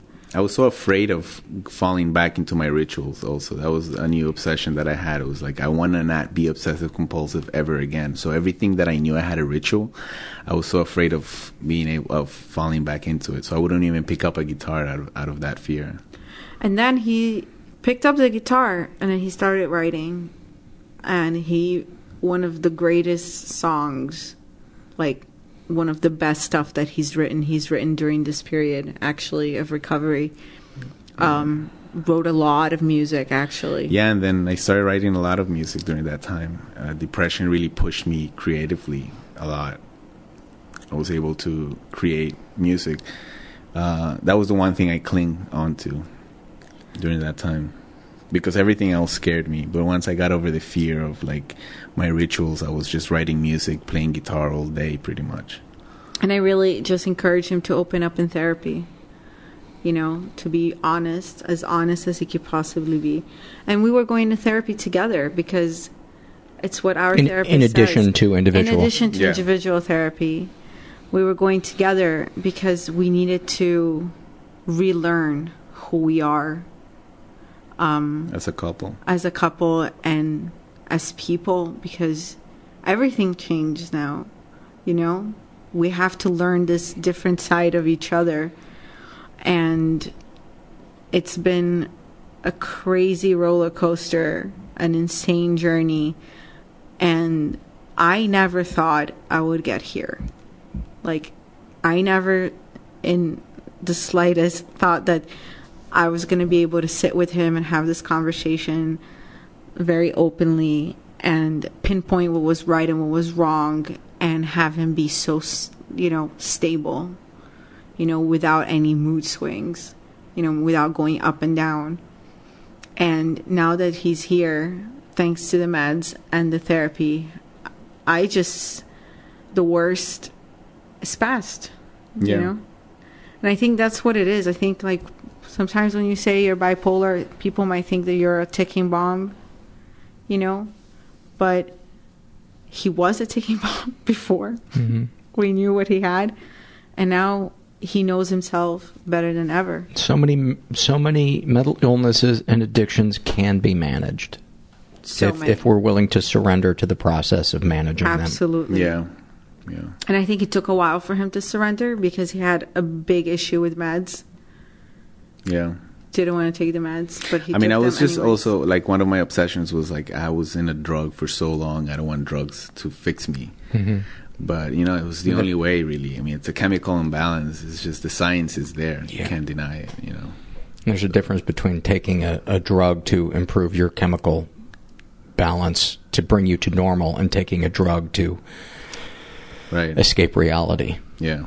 You know, I like to say that meds help you be on an even keel with reality, and recreational drugs, abusing recreational drugs is a way of running away from reality. Absolutely. And I think once he started performing without having to be high, once he had like a 5-day show of like his theater piece that went up in a theater festival in New York, the Fringe. And he did such a great job, and he was totally sober. That was him. And I think he just needed that to just know that he could do everything that he wants to do. He can succeed, artistically without having to be stoned or without, just being himself, really, being stable, emotionally stable. And I think that's what he was worried, that without the mania, he wouldn't be able to do that. Yeah. Yeah, and I still miss it. I mean, the mania is still something that I, miss deeply. It's like a drug that will never be compared to anything that you could take. But it's it's realizing, like, what you were saying, like, being aligned with reality and things that are sustainable. And this is sustainable, being stable. So, yeah, it's realizing, overcoming, like what Rama was saying, the biggest fear I had to overcome was realizing that I could be myself without the mania. And I could do the things that I loved without the mania. And I could be productive without the mania. And I think, I'm here. And then you don't have to deal with the bout of depression after the mania is over. Right. If you don't have those highs, you don't have to experience the lows when they leave. Because they do. From what I understand about bipolar, is there will be, if there's a mountain, there's going to be a what goes up a deep valley afterwards. Yeah. One thing that I don't think we touched upon that I do want to say is I give a lot of credit to his parents, because there's such a stigma behind mental illness still, especially in, different communities, but I would say maybe in the Hispanic community, maybe within minority communities, there's a stigma attached to mental illness. And I think that his parents are just the most amazing people, because the second they realized what it was, they went ahead and they educated themselves about it. His mother read everything that there is to read, found out about every artist that is bipolar, started seeing a therapist, just started watching videos and documentaries about it, and they have been such a great support to him. That's so beautiful. And a great support to me. So every time they will call to check in, they'll call and check in and be like, how is he doing? Oh, okay. How are you doing? How's everything What's that feel like? Because I know you came from an incredibly emotionally abandoning environment. It was amazing. I mean, to know that I was in their minds, and his mother constantly telling me, I don't want you to ever forget that I know what you're going through, and I'm so thankful that you're standing by him and being there for him. Just know that I am incredibly thankful, and eternal gratitude, from my side and from his dad's side. And that's just, when we were coming actually back this last time, we're coming from Miami from his birthday, one thing that she said was, you had to go through all this without relying on anybody. I don't understand. I don't know how you did it, because yes, I understand we were there for you, but we are not your parents, and the fact that you couldn't, call up your mom and be like, I am struggling. I'm struggling with this. This is very painful and I don't know how to deal with it. I think when she said that, I really, I had a little breakdown because she's been thinking about me all this time, about how I'm doing, not just about him, but really, is everything okay with me? Yeah. And I'm really incredibly grateful. Big shout out to our friend Jen, who's been by my side and has been able to really help me through all this. And she called every day. She saw me every day. She asked every day how I was doing. I loaded so much on her, and I'm really incredibly grateful for that, because it's hard. It is hard. It's hard. And I think Haydn is an amazing person, because I had to rely on him so much. He was my rock for so many years. And I don't know how he did it, honestly, because I'm a basket case. We talked about this.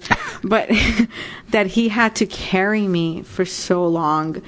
And this was the time for me to be there for him. There was no way I was going to leave him at this point. I was going to stand by his side. I imagine a lot of ways it brought you guys closer together. Yes, in many ways. I think so. Yeah. Get to know each other. I think it was like sort of, I told her once after, when I was medicated on the right medications, I told her one time, it was like, oh, it's like we're going out again for the first time. Because it felt like that. It felt like it was like, getting to meet her all over again, after the episode. Yeah. Well, what a beautiful note to end on. Rama, Haydn, thank you guys so much. You've really, your stories have touched me, your openness, the meals we've shared since I've been here. It's really been a big part of this trip here, and just thank you.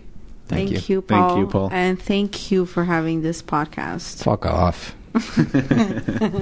Many thanks to Haydn and Rama. And Rama's episode should be going up next week, so hopefully you will enjoy that interview as much as I did. Before I take it out with some surveys, I want to remind you guys there's a couple of different ways to support the podcast. If you feel so inclined, you can go to our website, mentalpod.com, and make either a one-time PayPal donation or, my favorite, a recurring monthly donation, starting for as little as $5 a month. Super easy to fill out, and means the world to me. It really helps keep the podcast going. You can also support us by using our Amazon search portal. If you're going to buy something at Amazon, enter through our search box, and then if you buy something, Amazon will give us a couple of nickels. Doesn't cost you anything, and that also helps. You can also buy a coffee mug or a T-shirt, or, as I like to say, you can stick your thumb up your ass and go fuck yourself. What's with the sassy language tonight, Paul? I don't know. Ivy had 5 teeth pulled this week. I felt so sorry for her.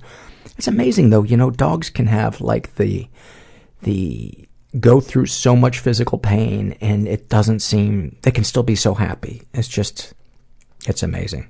It's amazing. Herbert is good. Gaining weight. Carla and I we haven't picked out a piano case for him to be buried in yet, but we're pretty sure it's going to either have to be a baby grand or a grand. He will get fed, and within 20 minutes of being fed, he wants to be fed again, and then he wants a treat, and we fall for it, and we feed him just to shut him up, which I'm pretty sure is not in any book on how to raise a dog. Let's get to some surveys. This is a struggle in a sentence survey filled out by a woman who calls herself C. And about her PTSD, she writes, being deprived a night's sleep is much more restful than having sex dreams about your dad.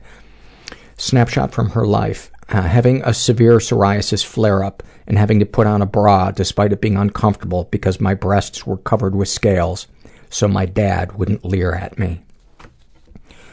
Oh, man. Any parents that listen, if you are sexually attracted to your child, at least fucking hide it. They can pick up on it. It is just, that is a prison for a child. That is a prison to have a leering parent. This is an awfulsome moment filled out by, do you like how I started off the surveys nice and upbeat? This is an awfulsome moment filled out by a woman who calls herself a pseudonym. She writes, a few months into therapy, my doc was still trying to crack my shell and get me to be vulnerable with him. I had done it a few times before, cried and everything, but I still felt intense shame about crying in front of someone. Anyway, a good portion of our work together is about me finding a career path I truly love. I remember my therapist asked me, so where do you see yourself at 26? It was a pretty innocuous question, but suddenly I became overwhelmed with emotion and let out my first true, uninhibited sob and managed to choke out, I never thought I'd make it that far. While this may seem like just an awful moment from the outside, I finally got out one of my deepest fears, something I didn't even consciously know I was afraid of. Being seen in that moment was so freeing. Good for you, man. God, it is so freeing when we choke those things out in therapy. That is like gold. That is like gold. This is filled out by a woman who calls herself Ukulele Baby, and about her depression she writes, dysthymia with episodes of major depression. Waking up in the morning like this isn't fair. Why do I have to do this again? Oh my God, do I relate to that? Oh no, I woke up again. Oh, the fall depression is just rolling in. It is like, when my fall depression comes in and takes over for my summer depression, it's like Elvis crashing karaoke. It's like, oh, really? You think you know how to entertain? Watch this. But, one of the things that I've learned how to do bit by bit in these last 15 or so years is to try to figure out what do I have control over and what don't I have control over, and let go what I don't have control over and surrender to it. And one of the things I don't have control over is my depression. There's things that I can do to try to help it, exercise, eat right, talk therapy, support groups, meds, etc., etc. But when I'm still doing all of those things, and the sun goes down at 4:30, and I feel like this deep emptiness come over me, I go to bed, and one of the ways I surrender is I don't judge myself for going to bed. For the most part, I don't judge myself. So if you're out there and you're struggling, and you're judging yourself for trying to cope with your mental illness, that's like somebody with a broken leg going, oh, look at how I fucking hobble. Look at how I hobble. Be good to yourself. That's what I'm telling you. Now I'm paranoid that I'm coming across as condescending.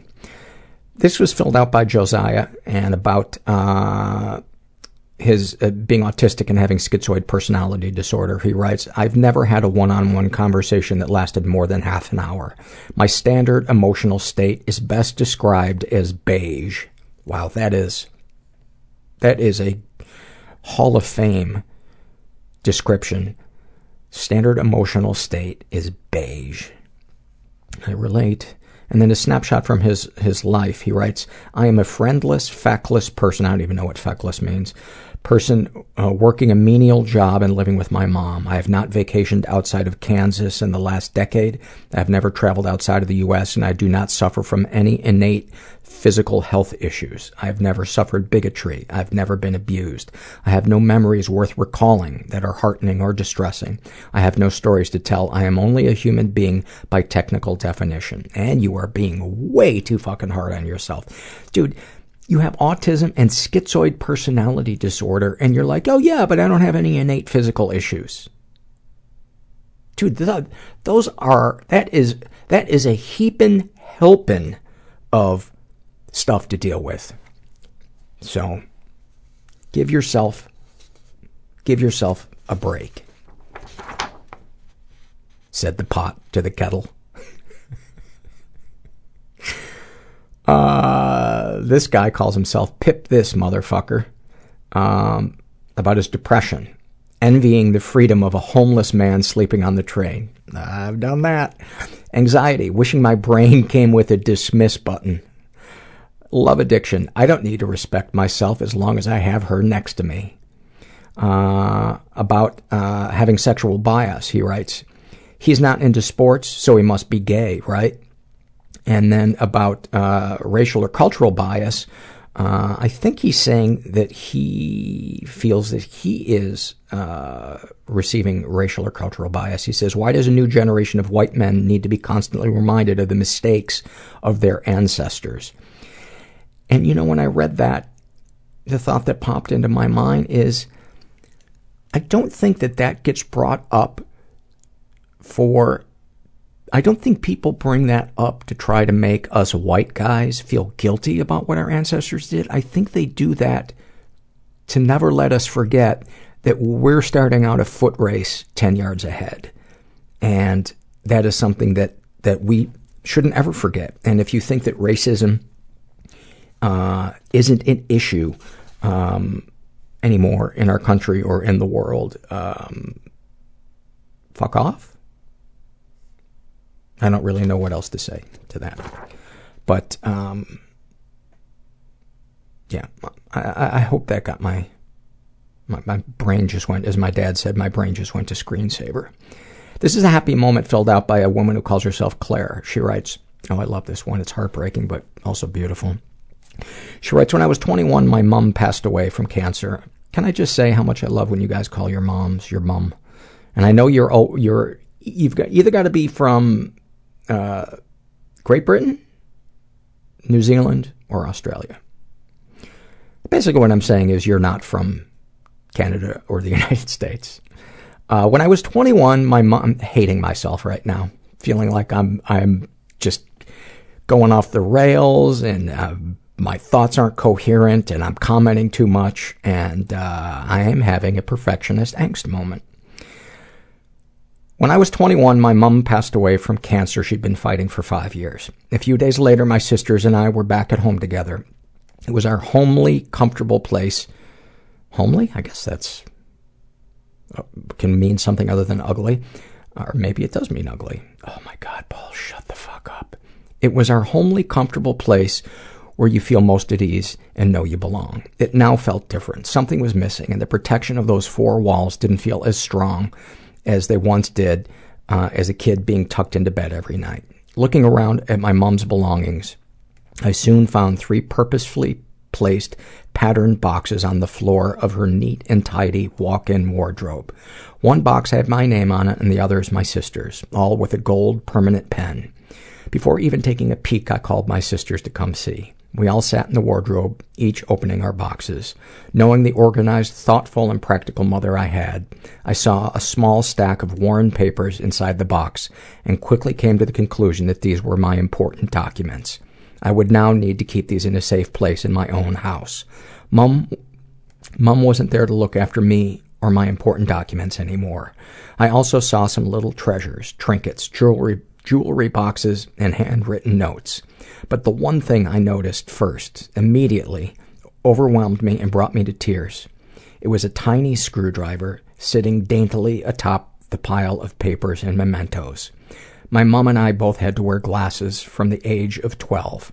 A small thing, yes, but the almost identical experiences we had as badly sighted kids being unable to see the blackboard and street signs, and then the amazement at seeing leaves on trees and puffs in clouds once fitted with our glasses was a unique understanding we bonded over.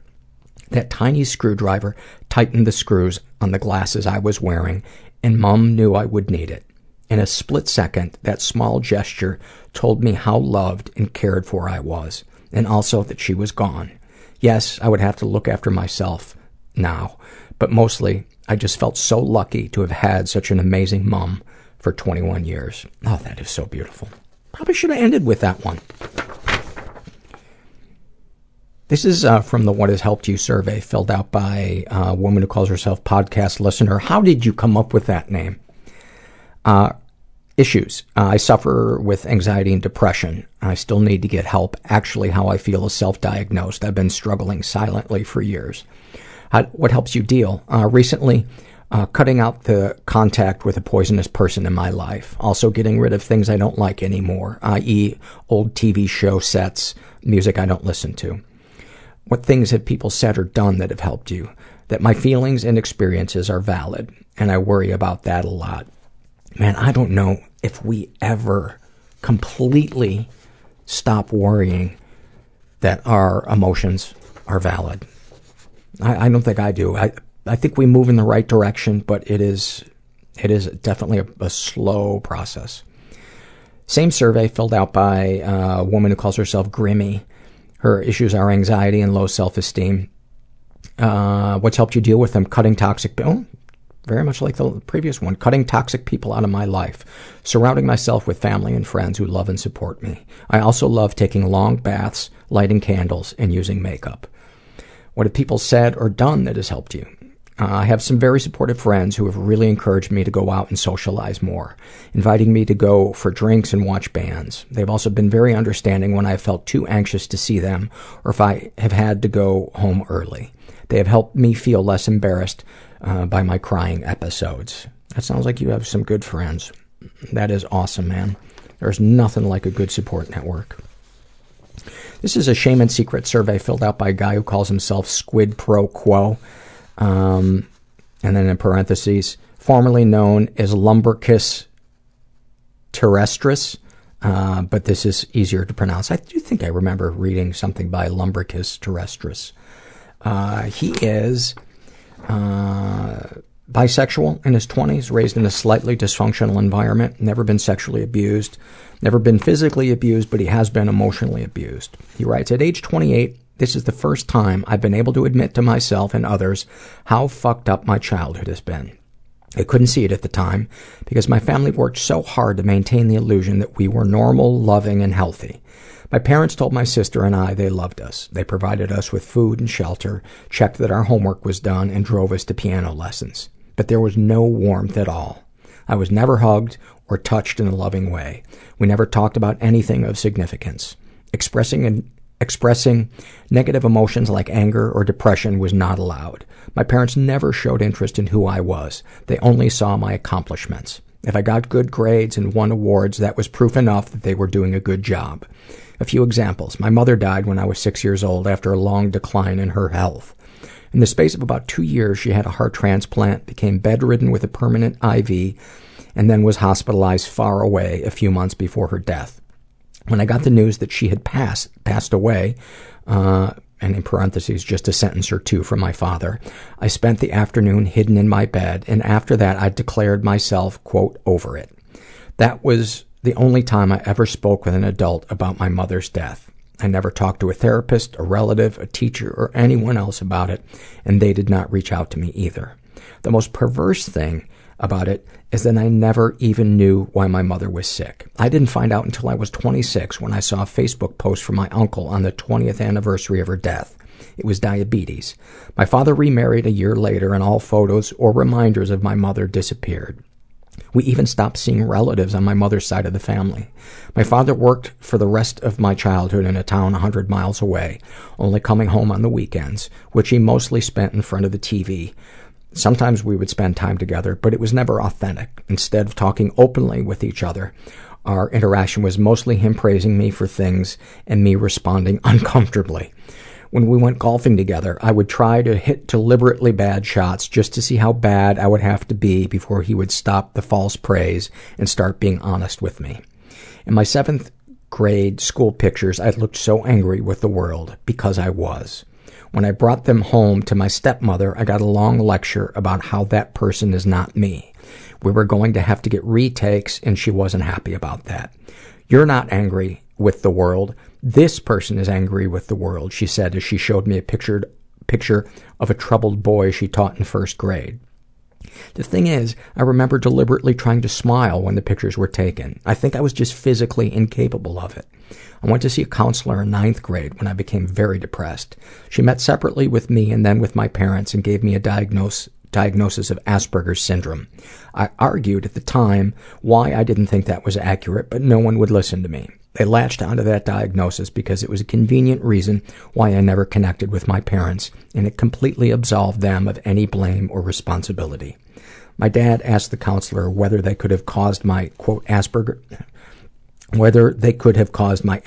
syndrome. Oh yeah, it's in quotes because he doesn't believe he has Asperger's syndrome. And she told him that it was probably innate. And his response was, oh, thank God. Any positive experiences with them?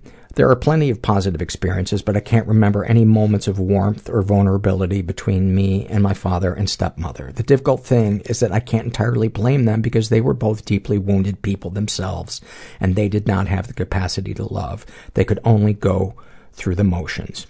And you know, my thought as I read this is the only thing that we can really do about this, because yes, I think there's a certain amount of time that we have to mourn what we didn't get in childhood, and then we have to go about, and I hate this phrase, but parenting ourselves and building a support network of people who do feel like family, who we can be vulnerable around. And that's why I always champion support groups, because, you know, if I was still in contact with my mom, waiting for her to see the real me and to treat me with boundaries, I'd be a very, very frustrated person. Darkest thoughts. Spending most of your childhood in an emotional vacuum with no close relationships with parents, relatives, or even friends will really fuck up the way you relate to others. I get really anxious if I don't know where I stand with people. I worry that people only talk to me because it's expected of them. I reject people before they have a chance to reject me. Or I do the polar opposite and get way too attached to people too quickly. Darkest secrets. There's not too much to mention that I haven't already. Sexual fantasies most popular.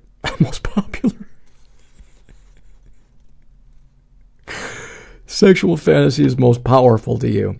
I want to date a couple, and I've been trying to make that happen. There's something about being with two people who are really into each other that is very appealing to me. I have no idea if this desire is some subconscious way of replacing the loving parents I lacked, but I don't worry too much about that. I don't feel any shame about this. What, if anything, would you like to say to someone you haven't been able to? To my father, I want to tell him that he is a coward. I wish he could engage with the world. I want to tell him that I had an awful childhood. Both he and my mother still believe that nothing is wrong with our family. To my sister, I want to tell her that our parents let us down. She has had more difficulties than I have, and I want her to know that it's not her fault. What, if anything, do you wish for? I want to be loved by someone who knows me, or to be known by someone who loves me. So far, I've only been able to get one or the other.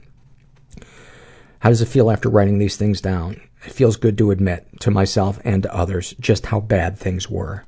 Well, you know, I think that's got to be the beginning. Anything you'd like to share with someone who shares your thoughts or experiences? Forgive yourself. We are all products of our experiences. I also want to recommend the book The Emotionally Absent Mother by Jasmine Lee Corey. It's mostly focused on mothers, but I mentally substitute the word father when it's appropriate. Thank you for that. This is from the What Has Helped You survey, and this is filled up. Maybe I should just go to bed. Herbert, Ivy, you guys ready to call it a night? This is filled out by a woman who calls herself Yoga Pants, Please. And her issues are depression and anxiety. And what have people said or done that has helped you? And she writes, one friend said, I'm so sorry and I love you so much. I've never experienced depression, so I don't know what to say, but I don't want to sound like an asshole. So if you have anything to share with me that I could say to you, I would love to hear it. I want you to know that I'm here for you and want to help. Wow, that is so perfect.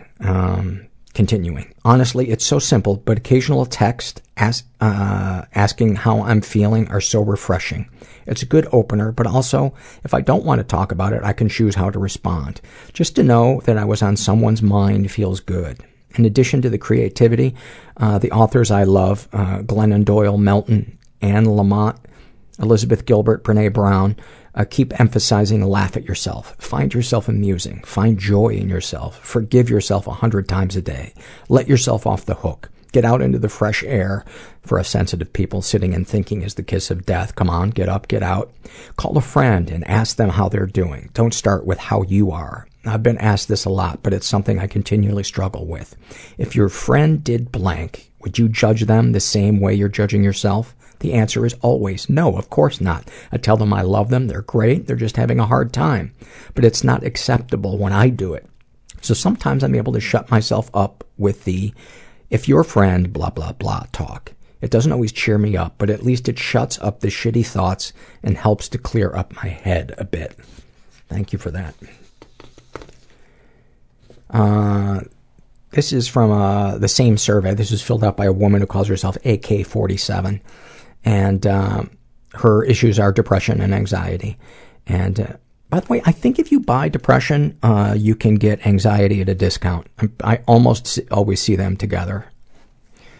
May have been the dumbest joke I've ever done. That's not true. There are 1,000 other jokes I've done that are dumber than that. What have people said or done that has helped you? My best friend and roommate at the time had been struggling to handle my depressive episodes and panic attacks. One night, when I had gotten especially worked up, I was absolutely losing it more than ever before. I couldn't stop crying or shaking and couldn't stand still. He grabbed me by the shoulders firmly but caringly and told me to close my eyes. I tried to, even though I was in a mess. He said, okay, so we're going to breathe, okay? We'll start for 3 seconds and then 4 and up to 20 and then we'll go back down. He counted in for 3, out for 3. In for 4, out for 4, and so on.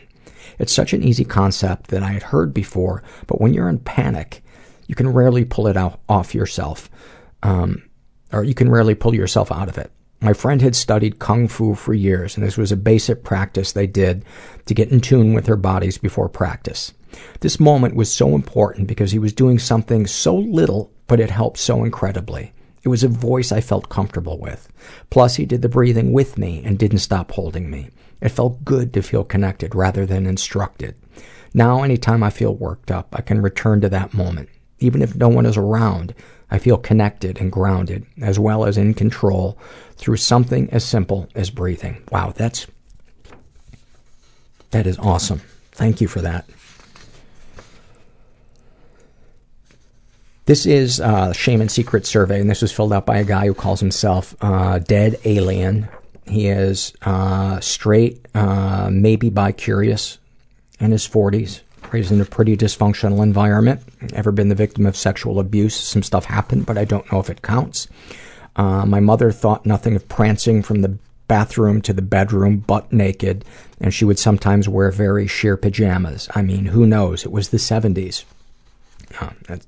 It's no excuse. Ever been physically or emotionally abused? He's been both.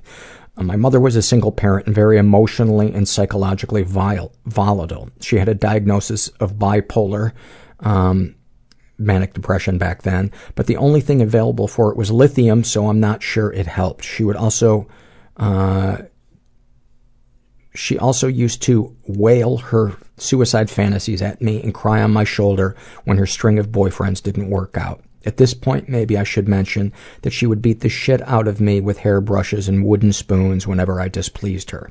I would have to lock myself in the bathroom to get away from her. I remember shrinking in horror as she would beat on the door and try to jimmy the lock on the other side. I'm sure if this happened today, I would have been taken by CPS. I became an awkward, reclusive child who shit in the bathtub and escaped through books. My mom wouldn't allow a television in the house. Not sure why even now. Any positive experiences with your mom? Interestingly enough, my mom turned out to be a decent person and admits today that she was a bad mother. She is also an excellent grandmother to my 2 young daughters. Darkest thoughts. I have a shit job with the federal government and work in a huge, soulless office building from hell in downtown Kansas City. Let me tell you, the stereotype of federal workers is true. Stupid, rude, and insufferable. It hurts me to think that more often than not, I fit right in, but I am routinely contemptuous of rules. I hate my job, and it makes me hate my life. Sitting at my desk, I wish a 1 megaton nuke would go off and vaporize the whole sorry lot of them, including me. That or just a large passenger jet would fly into the building, but that would be unoriginal. I honestly wouldn't care if I lived through that or not.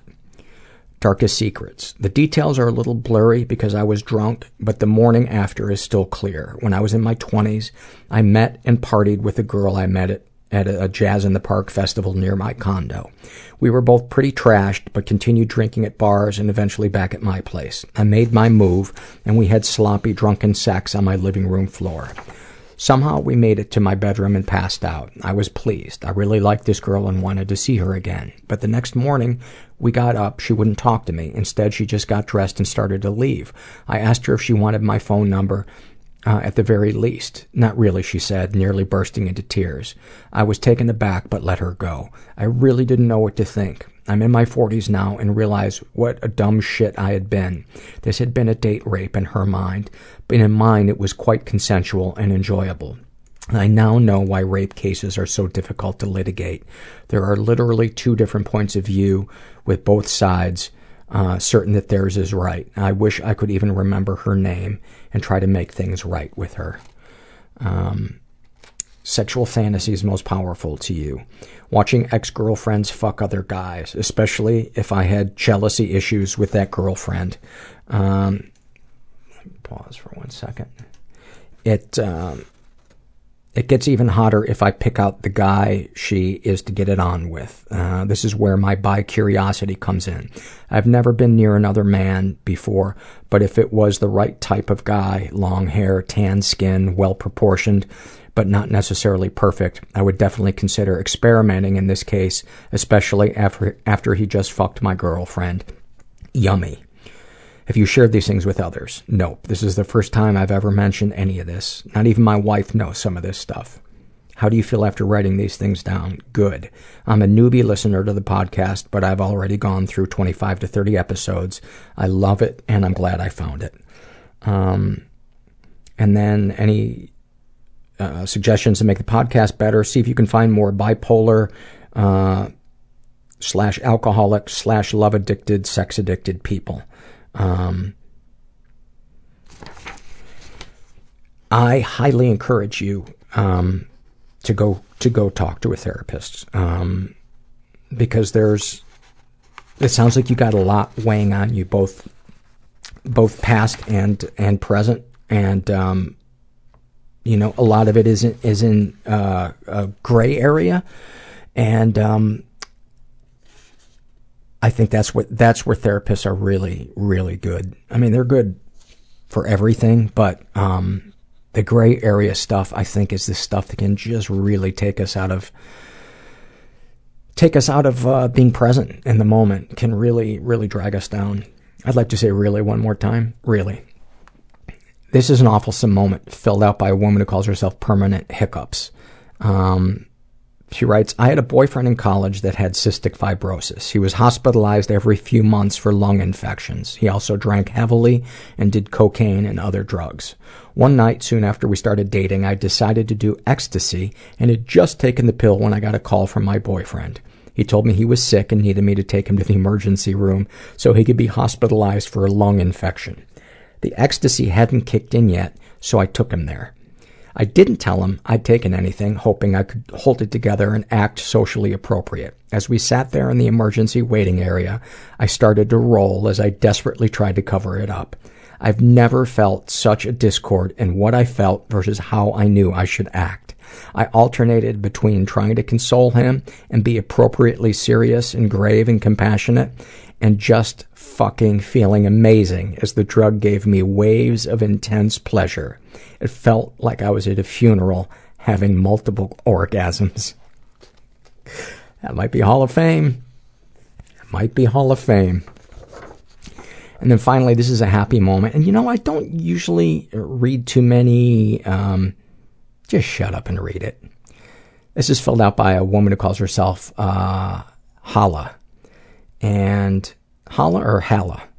Anyway, She writes, my 2-month-old son had fallen asleep on my chest in the early morning hours. He was angled in the crook of my arm so I could see his face. At one point, he opened up his eyes, smiled at me, then wiggled his butt, adjusting his body into me, and then closed his eyes and went immediately back to sleep.